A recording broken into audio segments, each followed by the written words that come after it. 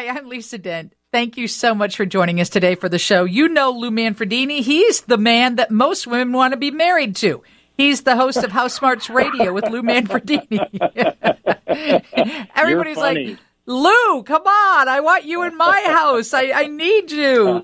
And this is a tough time because the temperatures are just going to plummet. And this is when, if you're in a house that has any plumbing issues, it's going to be a stressful moment.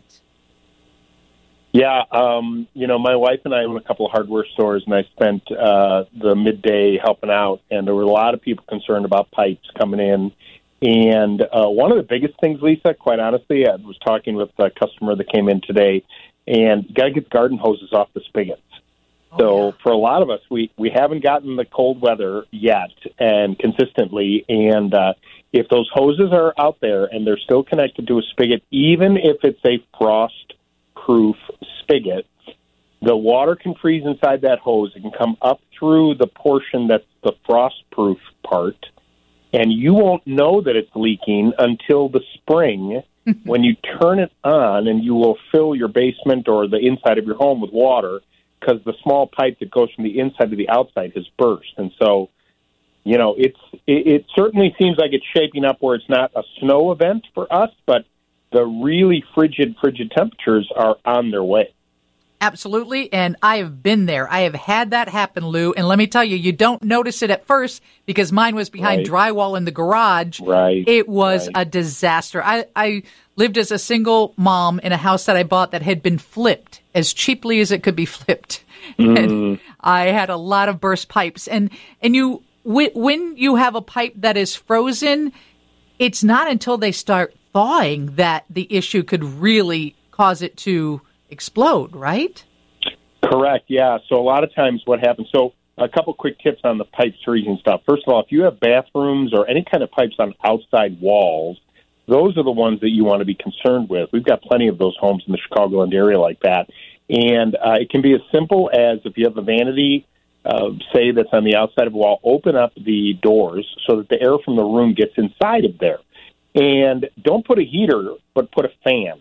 And just blow the heat from the room, the house, whatever, the 60, 70-degree air that we have inside our nice warm houses, hopefully, then let that circulate through there. If you're really concerned, a little bit of a trickle of water on both the hot and the cold side. Remember, they're two separate pipes. And so just dripping the cold, when the hot water's off, the water in those pipes is not hot. It's cold. And it can freeze, in particular, on an outside wall. So the trickle has to be on both sides. Yes, you're going to waste a little bit of water.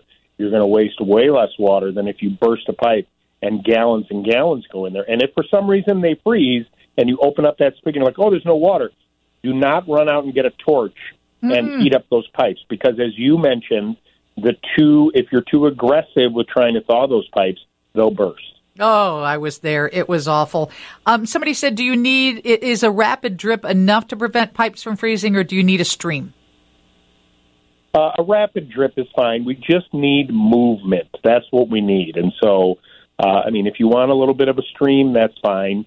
One thing you can do that I give a lot of advice to people too, go ahead, if you're someone that has a lot of plants around the house or you have dogs, fill up the bucket, put a 5-gallon bucket in the sink if you can, and let that fill up with water and try and retain some of it to either water the plants or use the water for the dogs. It's not going to hurt them, and at least it doesn't go to waste. Yeah, that's lovely. But the point is, don't let your pipes burst, whatever it takes. This is from the animal lover, the one who has more animals that need water than anybody. Lou Manfredini is the host of House Smarts Radio, 6 to 10 a.m. on Saturdays. Somebody said, please ask Lou if we should open the trap door of our crawl space where all of our pipes are located, hopefully that our warmer house air goes in there. If you're concerned about it and you have a trap door, that's great, but unless you put a fan over that trap door, the warm air isn't going to go down. So if you wanted to do that and you have a box fan or some type of swivel fan and just got some airflow in there, that certainly wouldn't hurt to do that, if it's of a concern, yes. Another said, ask Lou about what to do about the sump pump outtake that goes underground. At some point it freezes. Then we have a rain or things that thaw. The water backs up and pools around the house.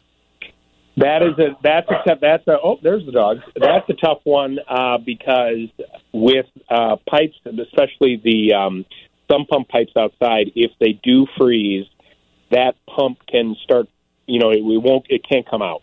A lot of times there are some diverters that can go on the outside. This is after the fact, of course. But if you put a T so that when the pipe comes out, it can go up if the pipe does freeze. That way, at least the water comes out of the basement. But hopefully that sump pump's not running now because it's so darn cold. Okay, and I share this because you can explain it and I cannot accurately explain it. But it happened. It caused my furnace to go out. Didn't know what caused the furnace to go out. Temperatures plummeted, pipes froze. So my outtake, would it be the pipe where the pipe that the steam comes out of from the furnace? The exhaust pipe. So you have a high-efficiency furnace with an intake and an exhaust. Yes. Well, it was too low to the ground, and an ice dam formed up. It formed into the pipe, prevented that. Furnace shuts down. By the time you get somebody out in weather like this, then big issues happen. So tell people not to do that. 100%. So if you do have high-efficiency furnaces and those pipes are low to the ground, the snow, while it doesn't seem like we're going to get tons of snow, but it is drifting and blowing. And if a drift gets up inside that exhaust or even the intake and it were to clog it, the furnace has to do a bunch of checks and balances before it starts. If those pipes get clogged, the furnace won't start. And so if you go out there and just check that, maybe tonight and even tomorrow, or if for some reason your furnace isn't working the next day, go out there and check those pipes and clear them away. Many times that's all it takes for the system to fire back up again. That's why you need a Lou Manfredini in your house. Merry Christmas, Lou, and thank you to everybody at Ace Hardware, because it's Ace Hardware that you own, right? You own Correct, we do. We own a couple of them, yeah. On 88, the light display at the corporate headquarters is absolutely lovely. Oh, on the side of the building. Yeah. They do a nice job there. They really do. All right. Merry Christmas. Thanks for being on the show. Happy holidays. Thank you.